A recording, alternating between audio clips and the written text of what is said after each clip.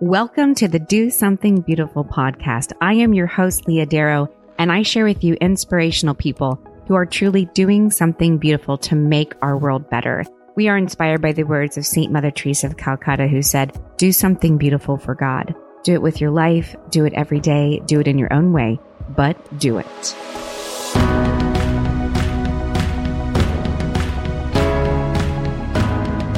This podcast is brought to you by Audible. For you, the listeners of the Do Something Beautiful podcast, with a free 30-day trial of Audible, you can get my new book, The Other Side of Beauty, read to you by yours truly for free. All you got to do is go to audibletrial.com/Leah Darrow. Audible is Amazon's audio bookstore, and it has over 180,000 audiobooks to choose from. And so if you're like me and you like to listen to books while you travel, exercise, or cook, this is perfect for you. To get my audiobook for free, all you got to do is go to audibletrial.com/Leah Darrow. That's audibletrial.com/Leah Darrow, and you're in. The Do Something Beautiful podcast is also brought to you by Haiti 180. If you want to do something beautiful in the world, but find yourself busy, possibly overwhelmed with life, family, or work, but you still want to donate money for a good cause, you can still do something beautiful by becoming a Team 180 member. Haiti 180 provides an orphanage for 40 children, 2 elderly homes, a school for over 200 students, and a medical clinic in a small village in the hills of Haiti. Now, many of the listeners of this podcast have generously donated over $26,000 to build the maternity wing of the new hospital. And for as little as $15 a month, you can sponsor an orphan. That's 50 cents a day, people, 50 cents a day to help a little boy or a little girl have a good and just life. I've been there. I have seen their good works, and I continue to give them my time, talent, and treasure. And I'm asking you to do the same. Go to Haiti180.com and do something beautiful with me. That's Haiti180.com. All right, today we get to hear from Sister Bethany Madonna. Sister Bethany Madonna is the vocations director for the Sisters of Life. So she entered the Sisters of Life in about 2007. She went to the University of Central Florida prior to that. After graduation, she began working in the Respect Life office for the Diocese of Orlando before joining her religious community. So she made her final vows in 2015. If you know about this amazing, sweet, fiery, redheaded little sister here of the Sisters of Life, you are in for a treat. Sister Bethany Madonna has been the keynote speaker at some of the most major conferences all around the country. If you have been to some of the Seek conferences by Focus, then you're going to be very familiar with her because she does work a lot with them. We have a really fantastically honest and practical conversation about life and vocation, Christ's call in our life to answer it. This would be helpful for you if you are looking at any different vocation, religious life, married life, whatever that might be. She gives so much good information. She's got some great stories about her life working and living as a Sister of Life in New York and kind of the experiences there that she's had outside of some Planned Parenthoods, just in the life movement. And then she also talks to us women about how we can better uphold our dignity. And it was just wonderful. It's so good talking to this woman. She's just so fantastic and loving and kind. You're not going to be disappointed, I promise you. I'm going to wrap up because you need to hear what she has to say. So without further ado, please listen and enjoy Sister Bethany Madonna. All right, here we are with Sister Bethany Madonna. Sister Bethany, how you doing? I'm doing really well, Leah. Thank you. How about yourself? I am great. I am great. I am still pregnant. We're at, as of now, as recording this podcast, we're at 33 weeks. Ooh. So as we were mentioning before the podcast started, it's the point when the glow's gone and you're just over the whole thing and you just want to hold your baby. So other than that, I do feel great and the baby's doing great. And we're so happy to have you on the podcast.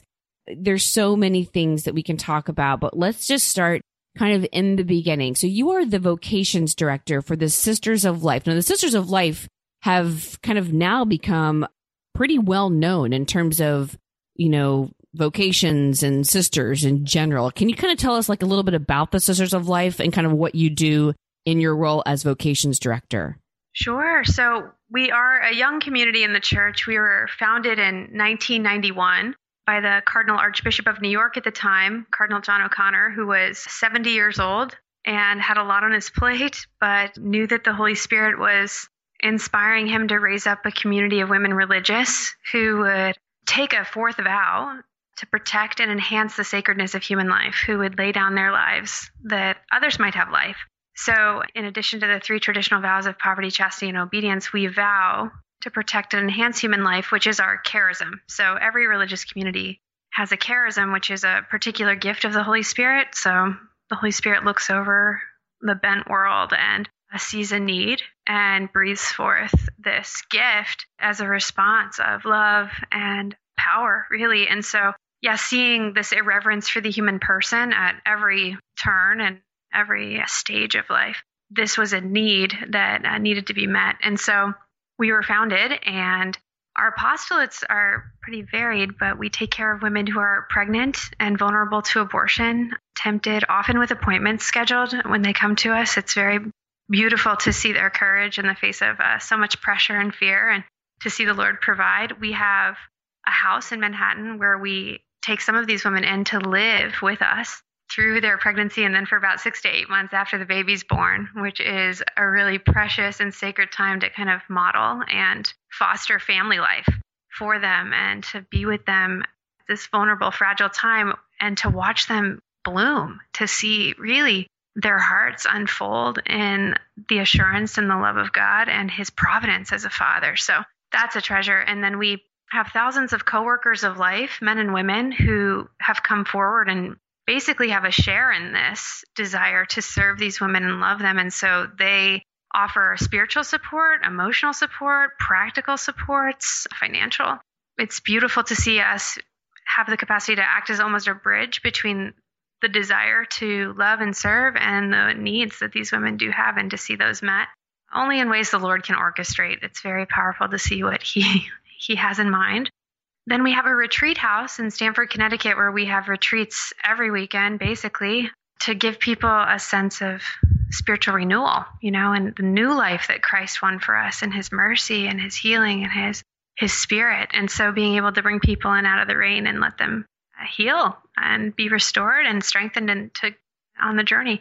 And then we walk with men and women who are suffering because of abortion and after abortion, because it's a wound that often isolates and makes you feel unforgivable, unlovable. And so we have noticed how the Lord really allows us to extend his arms of mercy and bring them home after feeling far and lost and unlovable in so many ways. And we see literally the resurrection.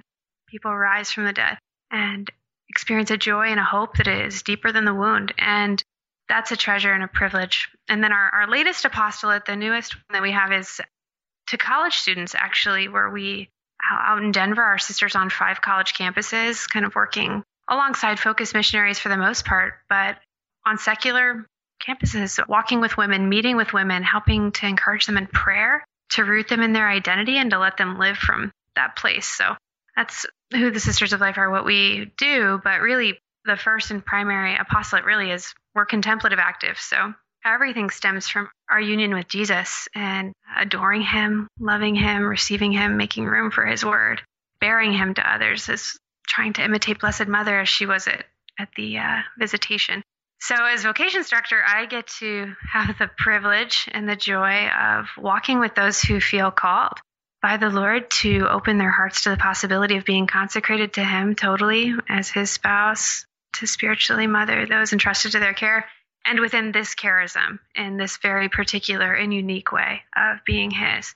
That was a long answer. It was a good answer. It was a really good answer. I love hearing you talk, which is like anybody who's ever heard you give a talk at maybe a SEEK conference or a variety of different ways. They're just going to still wait. There's probably like an awkward pause because they're like, no, don't stop talking, sister. Just keep going. So let me ask you. So in terms of like, there's a lot of questions, I think, on young women's hearts of like, maybe, what if I just gave a religious vocation of thought. Like a lot of times today, most people don't. And so for those that might though, and I think in particular listeners to this podcast I would imagine possibly maybe a little bit more open to that. But like, let me get down to some practicals really quick. Yeah. I have a lot of questions, but like, can you tell me for our listeners, like, what is your typical day? You wake up at what time, and then what do you do all day? What time do you go to bed? Like, just give me like a quick typical day for you. For me personally, I can share that. And then for us as a community, I'll share that. Every Sister of Life has the same amount or time of prayer, which is protected and essential because everything stems from that. So we rise at 5 a.m. By 5:30, we're in the chapel where we pray Office of Readings and morning prayer, the Divine Office. After that is a 30-minute meditation and then the Holy Sacrifice of the Mass. So the day has a solid foundation rooted in Jesus. Then we have breakfast in common. We follow the tradition, which is monastic, to have 2 meals in silence and 1 meal that is talking. So the 2 meals in silence, usually we're listening to a conference or a sister's reading. So St. Augustine in his rule talks about letting your mind be nourished as your body is being nourished. So it's a way that we all kind of are continually growing together. Then we enter into whatever our apostolate is. So as I mentioned before, preparing for the retreat, going to doctor's appointment with a pregnant woman, taking phone calls on those in crisis.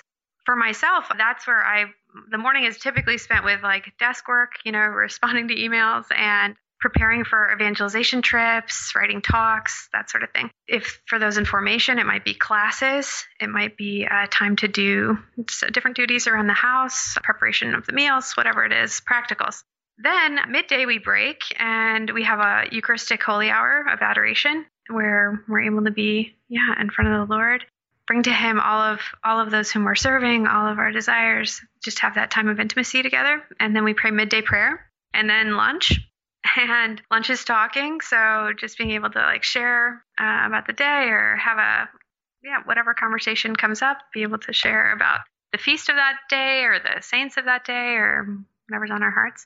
And then after that is typically a time of personal recreation. So going for a run or taking a walk with some sisters, instruments, games, reading. So there's about an hour of personal recreation and then back to whatever the apostolate is. So in the afternoon, I typically have phone calls and again, depending on the day, whatever's going on.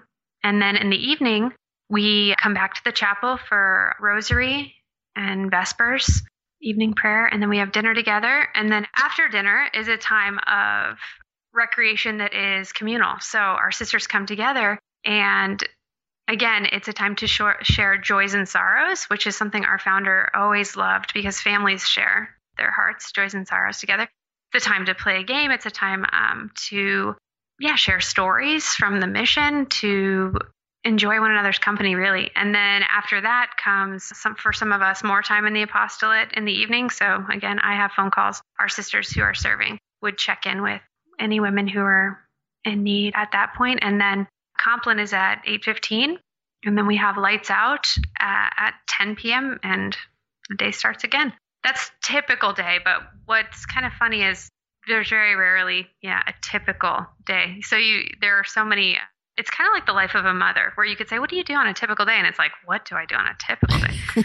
It's like if someone there's so many variables. So there are many adventures where we might be picking up a woman from an abusive situation and driving her somewhere. We might be somebody just went into labor, so everything drops and we're off with packed bags to the hospital, So if an unexpected visitor comes to the door and needs attention in a way that was unforeseen. And so it really, you don't know if a meeting is going to last 45 minutes with a woman who's pregnant or 6 hours. We've had that where she might need to just be there for breakfast, lunch, and dinner, and we just live the day together. So I often think, it's a call to motherhood, spiritual motherhood, but that element of being incredibly flexible and open and receptive and responsive and attentive is all there, whatever God's asking of you. Absolutely. Now, I don't know if you remember this. You might. I don't know. So many years ago, before I was married, clearly. Yes. I was discerning the religious life, and I was discerning with you all, the Sisters of Life. Yes. It's crazy, right? I remember you coming on a retreat. Yes, I do. It's so crazy. That was one of my favorite. It was wrapping up towards the end. I was discerning with talking with you guys for quite a bit, and also with another group of sisters, the Missionaries of Charity. And I was going back and forth and just all of those crazy time where you're just not sure. And, you're just, oh my gosh, I was so silly, I think, sometimes in terms of like so scared that God wouldn't answer me in this prayer of vocation, which is just the silliest thing. But however, that's okay. But I went and I spent some time with you all there up in New York, and it was so wonderful.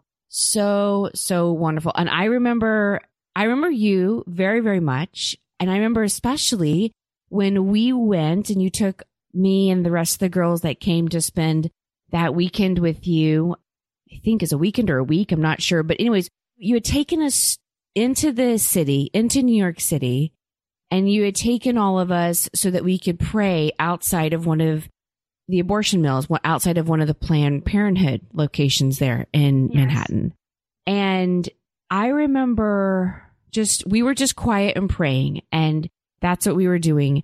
But you had gotten involved in some conversations with people that were coming in or coming out. It was very peaceful, but I was watching you listen to them and really like listen with your heart, not just with your ears, and not, you were listening to them. And I remember looking at you, and this is so crazy that I'm telling you this story now because I've never shared this with you prior, but I remember watching you engage with this person outside of the gates of Planned Parenthood. And it was a peaceful conversation. However, two opposing views that were going on there. And you were listening, and your heart was listening, like your face was listening, your eyes were listening. And I remember seeing that, and I began praying like, Lord, allow me to listen to you. Like at least I'm witnessing Sister Bethany, listen to this woman. And it was for me, it was a gift that you gave me as in your role and in your vocation of you just living out your vocation, how Christ has called you and loves you and you love back. That helped me kind of open that up. And it was literally the next few hours after that, we left the Planned Parenthood, and you and the rest of the sisters, we all got in the vans and we went to St. Patrick's Cathedral. And we went to the St. Patrick's Cathedral, and we went down into the crypt, which is like such a treat. That does you don't get to do that. That's like one of those moments like that you can put up there. Like if you're in Rome and they're like, "Oh, would you like to meet the Holy Father?" And you're like, yes, I would. I've been in St. Patrick's Cathedral dozens and dozens of times. I used to live in New York. And what doesn't matter, like you just can't go down in that crypt unless you know somebody who knows somebody who knows somebody. So we got to, and I was like, oh my gosh, this is great. And we got to go down there because obviously the founder of the Sisters of Life is buried underneath there, correct? Cardinal O'Connor. Mm-hmm. And as well as my holy crush, Fulton Sheen. Yes. So the venerable Fulton Sheen is right there too. It's beautiful. He is. I have a very holy crush on him. It's very holy because he's dead and he's a priest. But I love him so much. But it was actually there in that time of prayer and being able to do that. And then after I got to go down into the crypt, and I had some really great moments that were incredibly profound for my own personal life and for the work that I'm doing now, I went back up and I knelt down in front of the image of Our Lady of Guadalupe at St. Patrick's Cathedral. And in that time of prayer, and I was reflecting on the day and looking at how you prayed with and listened to all of the people that were coming into that Planned Parenthood for their appointments for abortion that day. I was praying for that same openness to Christ. Like, Lord, am I at least able to listen to you the way that I saw Sister Bethany listen to someone else that didn't agree with the pro-life view? Am I open enough to you, Lord, to listen to whatever you have to tell me, even if it's something that I'm not ready for or I don't feel like I understand. And it was just such a beautiful moment. It was actually in that prayer that I literally heard the words on my heart that Christ was calling me to marriage. Beautiful, Leah. Yeah, it was. Of course, never anybody who understands vocation understands that process that can go on for sometimes years and years. You'll never forget that moment when you really do believe I've received my call and I received confirmation of the direction to go. Of course, it's not like, Jesus or Mary was giving me a picture of Ricky and being like, hey, go find him. Like it's some type of missing person. But it was, I mean, granted, I think we would wish that, but it was just confirmation of like the Lord being so good and generous and faithful to me and allowing me to kind of lean into his sacred heart to like listen. And he responded at that point, at that time. So the Sisters of Life are very near and dear to me because it was God used you and the sisters to teach me many, many things. And it was also where I was able to experience that confirmation and that call to the vocation that Christ was calling me to. And so I just think it's wonderful for anyone to take the time to just leave the door open, especially if you're not 100% sure. And even if you are, like, have you ever had the chance to even ask, like, do you ask God, like, what do you want for me? I mean, when you have young women who contact you, email or phone calls, do you see this? Like, what do you see in like, are there any common denominators you see in the women who are calling you about vocation and that curious personality that one has to have of like, what if God is calling me to be a sister? Yeah. I just wonder, like, yeah, go ahead. I'm sorry. Go ahead, sister. Yeah. It's a marvel to me. I've heard, hundreds of stories at this point, and it makes you love God more because you realize how particular he is with each soul, how well known we are, how he uses such creative, tender, and sometimes startling means to awaken us to not only his presence, but his love and his mercy and his eagerness to be with us and to really give us a joy in whatever he's calling us, in whatever way he's inviting us to love. So the women who contact me, if I were to say a common denominator, I'm always so moved. Every woman I talk to is open to the Lord and asking, I want to do his will. I want to say yes. I want to be a gift. I want my life to be a gift. I want to give of the love of my heart in a unique way. So I think that openness and desire is probably the most beautiful part of listening to these conversations. I would say I just want to echo you just being able to ask the question, like, Lord, have I ever opened myself up and asked, what do you desire for me? How did you make me to love? I think looking into the desires of our hearts are really important. I think sometimes we can get this strange misconception that like whatever I desire, perhaps God doesn't want that for me, or like I will have to sacrifice that, or I don't know, there can be a fear in looking at the desires of my heart. God gave us our desires. He wants to see them fulfilled. And sometimes he fulfills them in a way beyond what I expected or imagined. So I would say the first part is to, open one's heart. And this desire to be spouse, this desire to be mother, to be able to look at that and say, Jesus, I recognize this in my heart. I place it before you. How do you desire to fulfill it? How will you bring it to fruition? How will you grant me the gift of participating in creating life and nurturing it as mother and being loved and loving as spouse? How do you see that being fulfilled? So what you said too about coming on a come and see, but also being open, you knew in your heart, Leah, that you had those two desires and you were like, what are you doing, Jesus? And drawing me closer to you, yes, in intimacy. And that is a given. I mean, Jesus is first for you, even now as a married woman. But how he asked you and called you to holiness, was through this vocation, which is a call. So I think, too, the motivation of discerning religious life is important.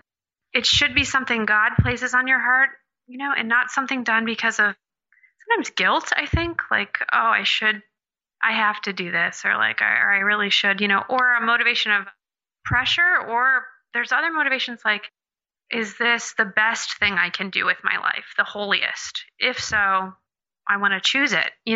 So there can be some interesting motivations, but I would say literally the first step would be really delving into prayer, at least, I'd say 20 minutes a day of prayer where you're with the Lord, just beginning to dispose your heart to hearing his voice, to sharing your own desires. That's key, that you have access to them and consider them and recognize how important they are to him.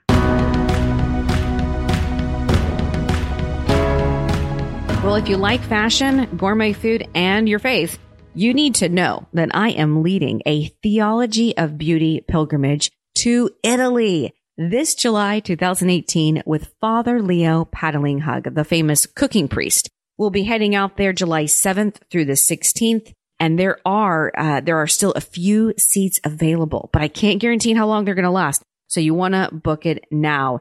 We will be heading up some amazing cities such as Milan, Turin, Venice, and of course, Roma. A pilgrimage is so much more than a vacation. It's really a time to unplug and reconnect to your faith and the people around you. It's a wonderful experience. You can find out every detail and the itinerary at my website, leahdarrow.com/pilgrimage. Grab your spot now before it sells out, and I'll see you in Italy.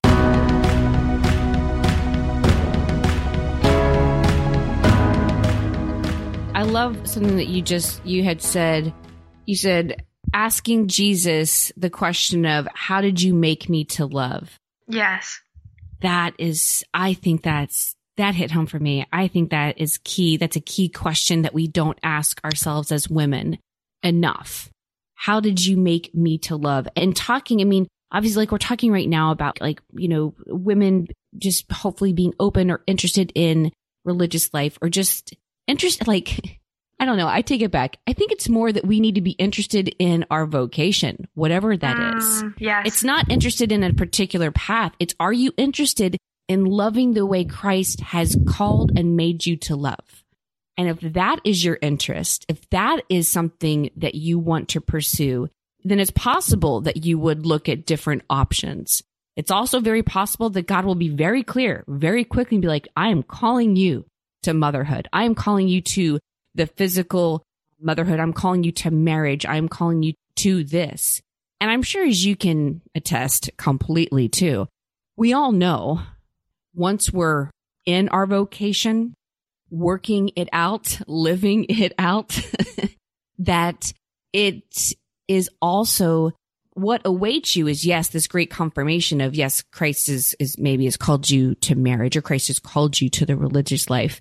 But when the call's there and when you answer the call, what awaits you when you answer that call is also a cross. And it's that cross that you pick up in that vocation that's beautiful and salvific and wonderful. But it's also something too, because I think sometimes we have this idea of and people do it all the time.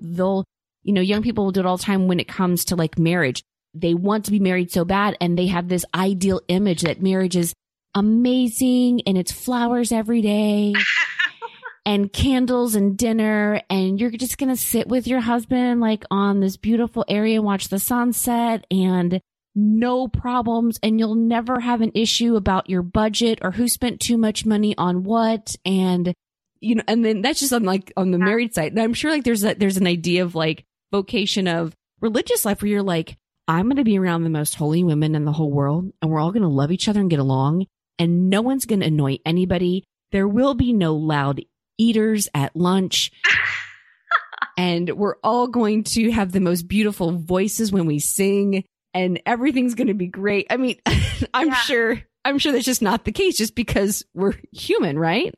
Yeah. So I think that is something, you're hitting on something beautiful, because I don't think our culture encourages us, first of all, to sacrifice at all. So anything that it makes a demand on me is like a threat somehow.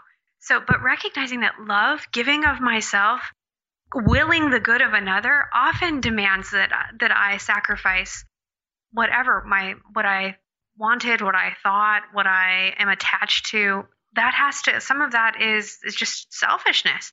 So vocation, whatever you're called to, what comes to the surface too is also, I do have to look at my weaknesses and face to face, and I do have to accept mercy, and I do have to say, okay, this is going to require, truly a dying to self, but not for its own sake, but for a freedom, a greater freedom to live in love and to become more fully who I am. John Paul II said, man finds himself in the sincere gift of self. How do we find ourselves in that? By losing our lives, so to speak. As Jesus said, whoever loses his life finds it. So when I'm attached and kind of like, inverted and need my way and what I want, that's going to be a wound in any vocation, because vocation requires being other-centered and being an imitator of the one who's shown me the way of how to live and how to love and how to, as you said, pick up my cross and follow, versus some rejection of that, some rejection of what love truly is and what it requires to be authentic and real. Yeah, absolutely. Amen. I always imagine when I think of marriage, and I think the same thing of religious life, almost more so in a visual sense, because you actually see the women lay down, on the floor before the altar in the shape of a cross. And it's just so powerful. But I always think of, those moments when, like at a wedding or at final vows for a sister, that it's like you're walking up with your own personal cross that you've had, in life. You walk up to that altar and you lay it down for Christ. And then he hands you back one that's bigger and heavier. And there's no way you could carry it alone, which is why for the married woman, she has her spouse and Christ, 3 people to carry that together. And that's why the sister is given a heavier cross, because it's her and her spouse, Christ, who will carry it together.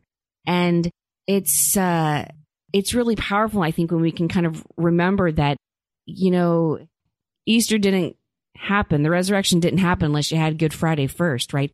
Our call in life to love, as you had said, does involve the cross, and rightly so, because it does make us better.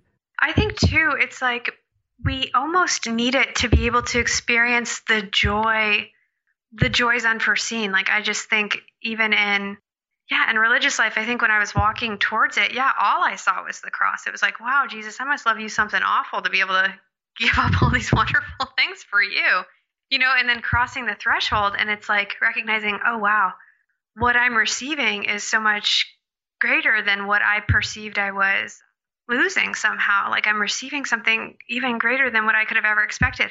And I think the same is true, when in marriage, like talking to people, like when you have a child, you can't believe you can love another person like this. I mean, it's like you can't even believe that your heart has come outside and now walks among you, like this little person entrusted to you, for eternity. But the loving gaze of a mother with a child in her arms, and just recognizing these unforeseen gifts of participating in the love of God that is beyond me. I'm not capable of it. It's not something I can conjure or attain on my own, but it's like this share. It's pure gift. And the treasure of that kind of loving invitation that's been responded to as a yes, and the fullness that comes from that. So about that pure gift and the call that is on all of our hearts to love the way Christ has called us and made us to love. What about you, Sister Bethany? I mean, how, like, for you personally, every single person is different. There's not going to be one vocation story that's exactly the same, right? Because we're all unique and unrepeatable. But for you, what about for you though? Like, how did God talk to you though? And how did you know that this was how God had made you to love? I think I had my wedding planned by the age of 5 with sketches at 12, just so that I could get some things underway, like colors and flowers, just so that would be out of the way by the time it came. What colors did you choose? Just for I just have to know. And lilies for Blessed Mother and St. Joseph. Okay, that right there is a big sign that maybe you're supposed to be a sister. If you're 5 and I'm like, I want lilies for the Blessed Mother and St. Joseph. Okay, people, that could be your sign that you're called to be a sister. I had the kids' names picked out, Peter, James, John, Paul, Thomas, Philip, Bartholomew, Linus. Like, things were in order. But it was only later. Yeah, I was a senior in high school. It was my first. I grew up in a Catholic family, but yeah, this personal relationship with Jesus came to me. And as a senior in high school, I remember being in adoration and having a sense of his love. And it was overwhelming. And his knowledge of me and the fact that I was speaking in my heart and I was being heard and he was responding. And this is when it kind of came, the question bubbled up, almost in a way beyond me, where it was like, what do you desire for me? Like, yeah, how did you make my heart to love? Like, what do you want, Jesus? Whatever it is, I'll do it, thinking, not knowing what it was. And I felt this sense come over me. You know how a thought crosses your mind? It was like a thought crossing my heart. It was like, consider being mine. And that, I did not know what to make of that. I had not seen Religious Life. You've got Sister Act and The Sound of Music to kind of base your understanding of religious life. And those are just so accurate too. Oh, and at the end of Sound of Music, she gets married at the end, has a huge family. Very confusing. Okay. Talk about a vocational crisis. Talk about a crisis. Anyway, so I took that thought of the heart and I kept it, but just thought, yeah, I do want to come closer to you, Jesus, and grow closer to you. So I started dating. I opened myself up. The vocation of marriage is always beautiful to me. Great example of my parents. Yeah, I so longed for it myself. But I got into college, and yeah, my sophomore year of college, I had this real sense the Lord took away all my peace in dating, like the rug pulled out from under me. And I got a very clear understanding that the Lord was asking me to listen and to pay attention, that he had something for me. So I studied abroad in Italy to get away from everything normal and comfortable in my life and people, and just so that I could have a freshness. And when I got to my program in Italy, they had overbooked our dorms. It's a secular liberal college I went with, but they'd overbooked our dorms, and we were staying in a convent with religious sisters for my study abroad program. And the girls I'm with are not Catholic, so they're crying. We have a 9 p.m. curfew. They're like, we're with nuns. And I wanted to laugh and cry with them just because it was so funny to me that during this summer where I'm taking a season of singleness and a dating fast, the Lord put me in a convent with nuns with a 9 p.m. curfew. I mean, it was a scream. I just felt, a little part of me felt guilty because I wanted to tell them, this is all my fault, everyone, just so that you all know. But Jesus was actually playful. Every fear I had 2 major fears when I was discerning a religious vocation. And it was, first, this desire that you gave me for love, a romantic, passionate, total, faithful, fruitful, life-giving love that you gave to me. I know you gave to me. The thought of you not letting that be satisfied or taking it out of my heart, I don't know how you'd extract it. I really don't. That is frightening that could go unfulfilled and I could be lonely and loveless and unfulfilled. All of it, just the fear of that. The second one was motherhood, because people are like, oh, sisters are spiritual mothers. There's a spiritual motherhood. And it's put that in parentheses. It's spiritual motherhood? Who made that up? What is that, consolation prize behind door number 1? I mean, that was so hard to grasp. I just was I cannot believe that I could be fulfilled as a mother, as a spiritual mother. So whatever that means.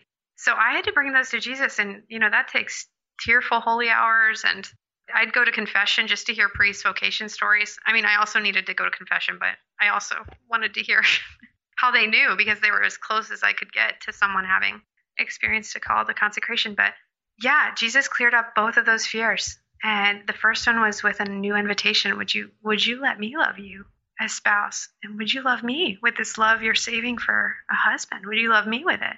And secondly, would you be willing to love every child as if it were your own child of flesh and blood? Would you love in that way? Would you be willing to open and receive? And that was 100-fold for me. That was beyond anything I could have ever asked for or imagined or dreamt up. It was very precious. It was so beyond anything I could have, achieved or accomplished. It was just pure gift and undeserved. And yeah, I'm so grateful. Wow. So I'm trying to how did you find out about the Sisters of Life?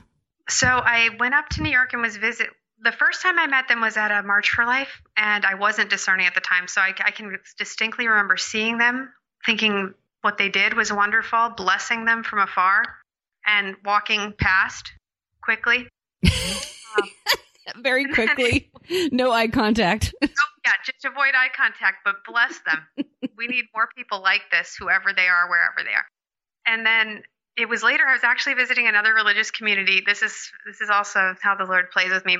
And they were like, have you ever heard of the Sisters of Life? I was like, I think I remember meeting them once. They're like, we're dropping you off tomorrow. I got dropped off, Leah. What? I got dropped off by another religious community at the door. You want to talk about rejection? Wait. Are you saying that one religious group said, we don't want you, we're dropping you off at another convent? You belong somewhere else. We're taking you. I got dropped off. Now I thank the sister who did it, but that's how it went down, okay? Everyone thinks it's all, like you said, roses and flowers. Sometimes it's not. Some sisters are going to not want you and drop you off at the door or someone else. In the face. Yeah, directly. But, I'm so grateful to that sister because she heard in my heart the charism of life. She heard it and she could recognize it. And, in religious life, in religious communities, there isn't a competition. Like, literally, when I listen to women on the phone, I'm like, oh, my goodness, do I hear a Carmelite, So there's no, it's not recruiting. I literally want to hear, what is Jesus doing in your soul? How has he made your heart? How does he light you up? What is your passion? What is his gift in you, with you, for you? And that sister was so good to me. And even in the confusion of the moment where I'm like, what? Dropped off somewhere else? I don't even know these sisters. And then I think about the sister of life who received me and kind of took a risk by having a perfect stranger come to the door and took me in that day and let me, just experience the charism of life for the first time. And I remember, crying just hearing about it because I just thought, wow, Lord, you're so beyond me. And I love it. That's so good. Even if a sister dropped you off and didn't want you and gave you to somebody else, that's pretty fantastic, actually. That's healing. No, just kidding. But going back to what you had said before about how demands on us and our heart and on our life aren't threats, and to just champion that statement that you made earlier, there's no right to comfort in this life. I think sometimes we think that we should be, but there's no right. And especially if you're a Christian, you don't have a right to be comfortable. And if you're wanting the greatness of Christ in his life and in the next life, well, then you've said goodbye to comfort a long time ago, right? In some aspects. So all of these little pieces that you've shared about how you came to hear that call in your heart were very uncomfortable and threatening at times of I don't know where to go. I'm staying in a convent in Italy and now I have opened up my heart and the sister's like, nope, you're not here. I'm going to drop you off someplace else. I can't imagine the feeling of almost feeling abandoned, in the beginning.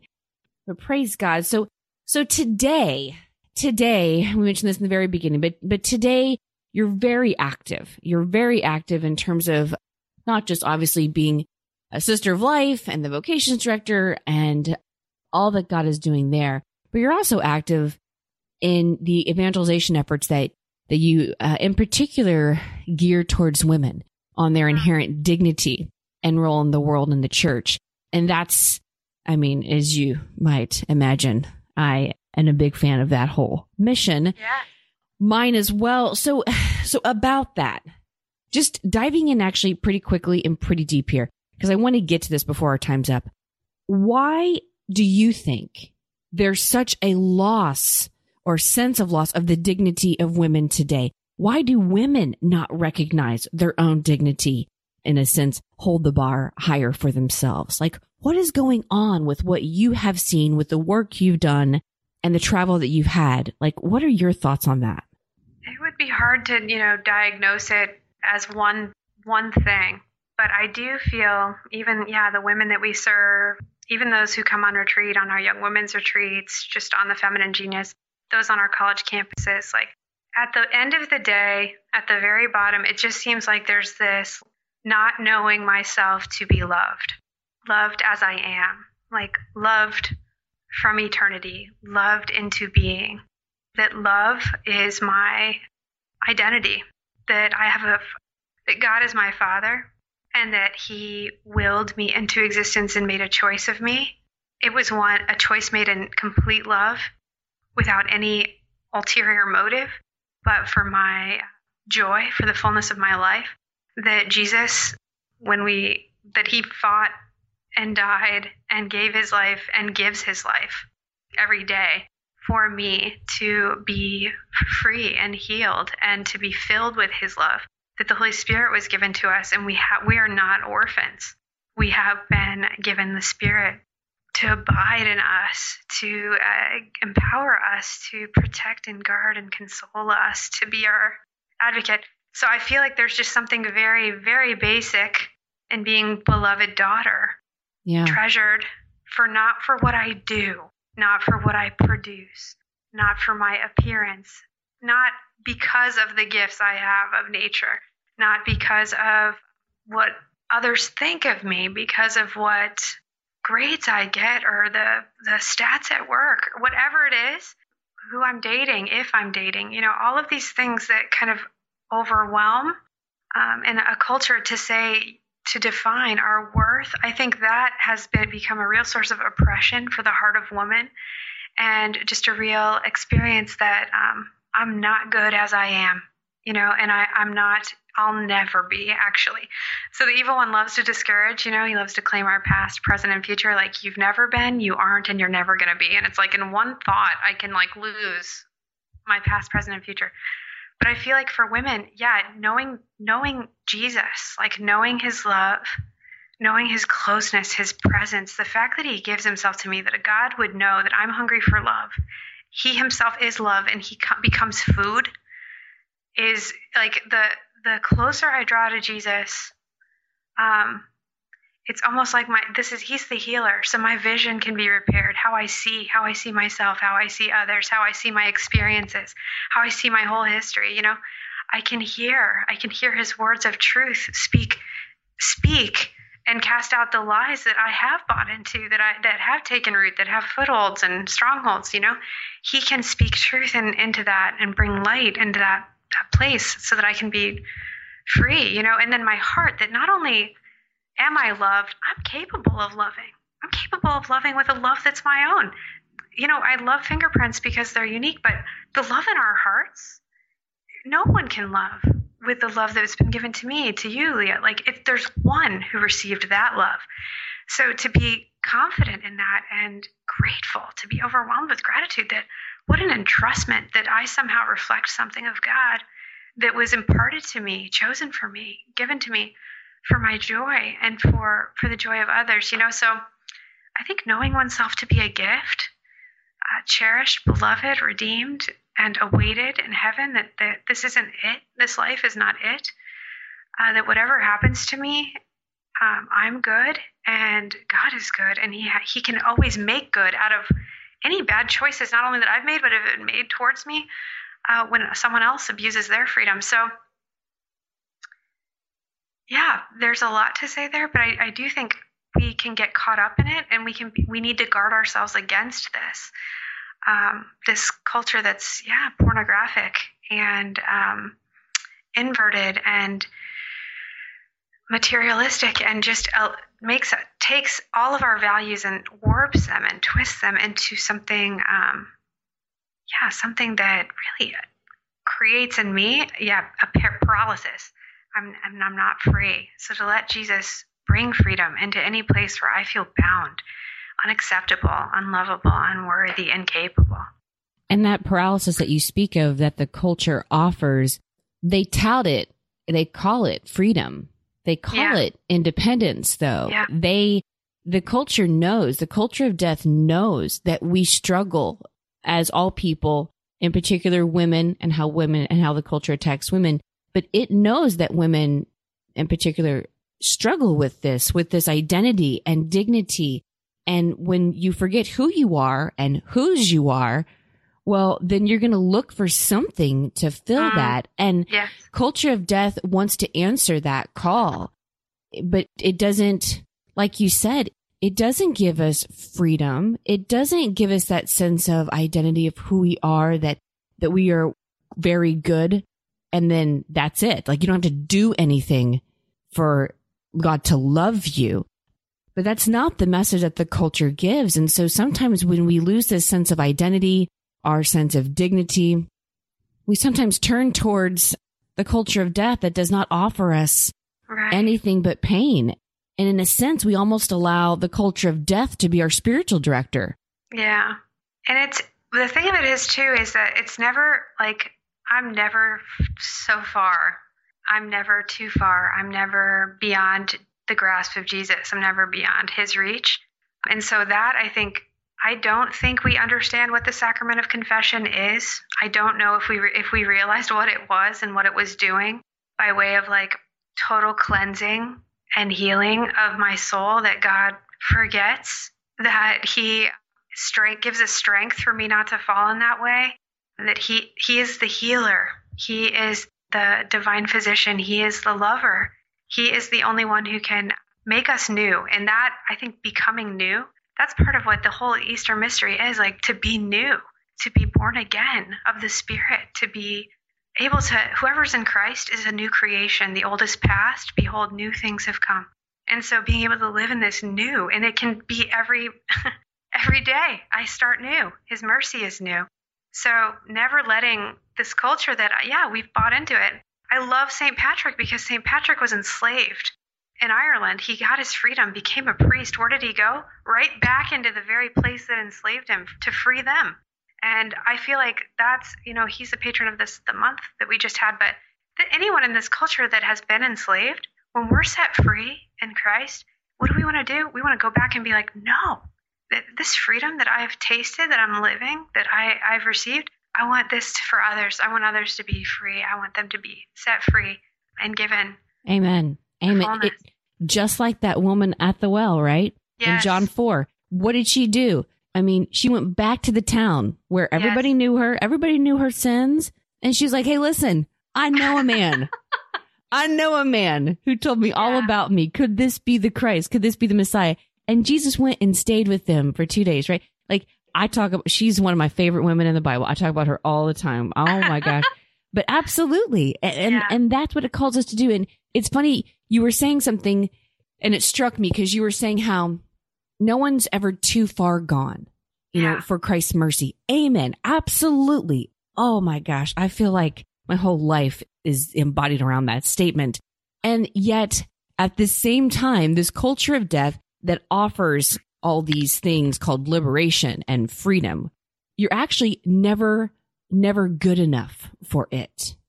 So on one side, in the culture of death, you're never good enough. You always have to keep going, keep striving, make more money, go up further in your career, go up further in your relationship, whatever it is.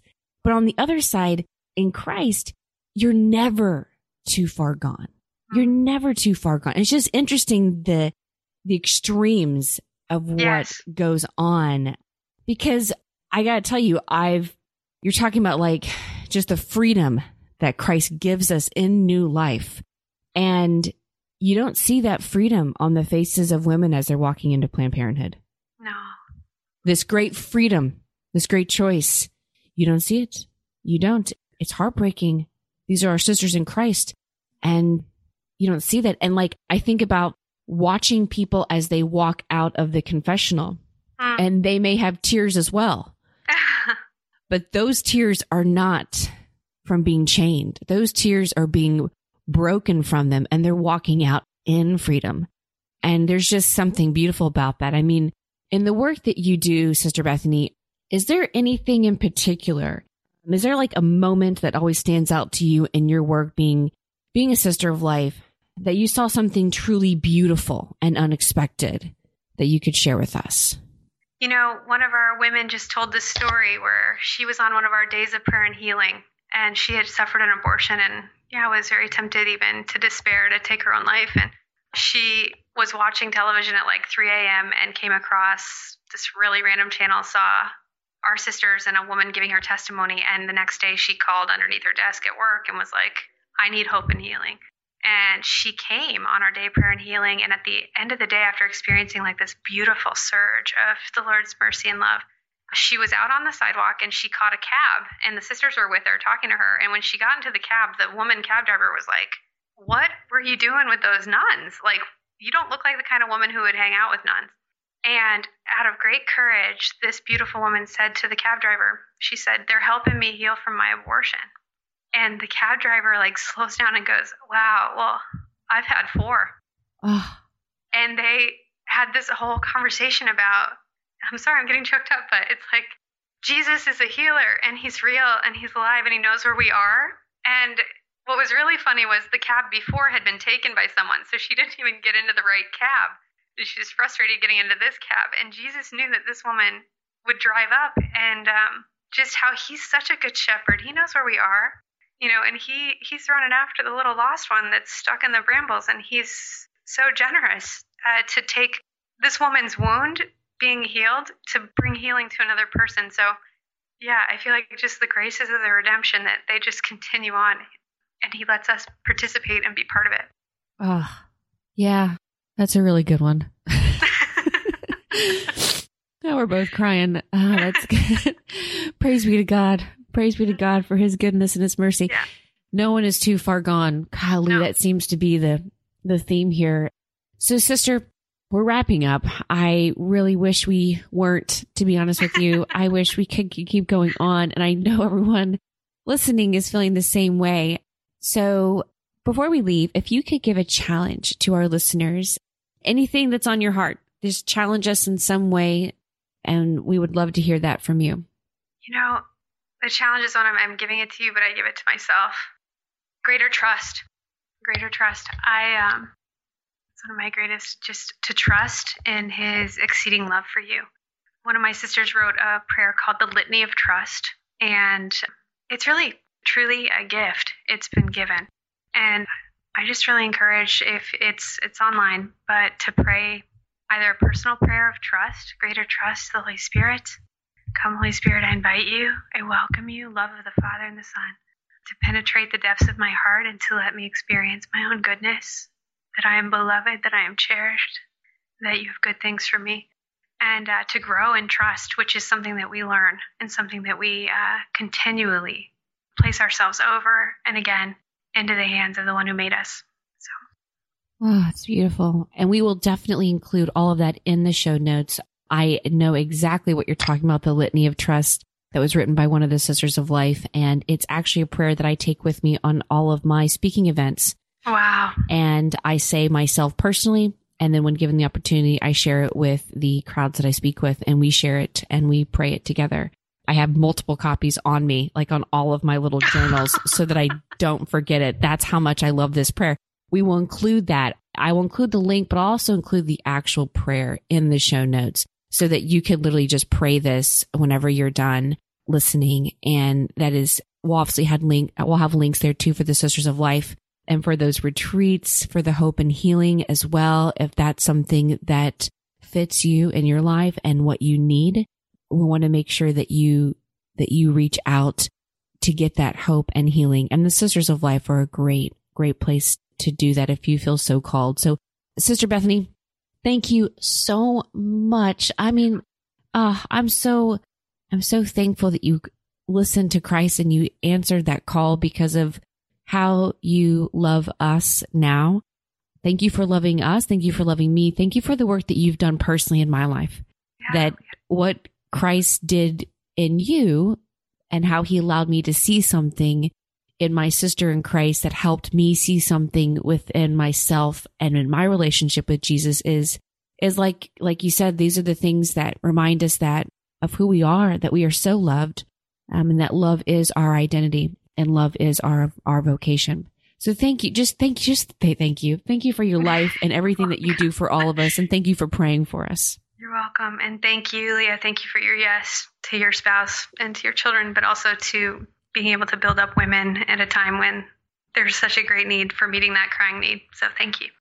Amen. We're all in it together. We share in all of it together, no matter where we are, changing a diaper, praying in front of Planned Parenthood, forgiving ourselves or someone else in our life. It's all a part of the body of Christ that we partake in together. It truly is. And yes. When we say yes in our little fiats throughout the day, we are helping everyone come together in that body of Christ. So Amen for that. Amen. All right. Well, gosh, I'm like wiping so many tears away. This is so good. It's so good. All right. Well, listen, thank you so much for listening to another episode of the Do Something Beautiful podcast. We really appreciate your love and your support. And I haven't said this in a while, but I also wanted to just say a quick thank you to all my listeners. You guys are so kind and loving, and I really appreciate all of the time that you take, especially to go on iTunes, to leave me 5 stars and a review. It's very helpful, and it's wonderful because it does help the podcast actually move up those silly little ranks so that more people can be inspired by the people that I get to talk to who are really doing something beautiful for God. So thank you. Thank you for your dedication and helping the podcast grow in that way. Very honored by that. And remember, whatever you do today, whatever you do and whomever you meet, make sure you do something beautiful for God. God love you. God bless. And we'll talk to you again.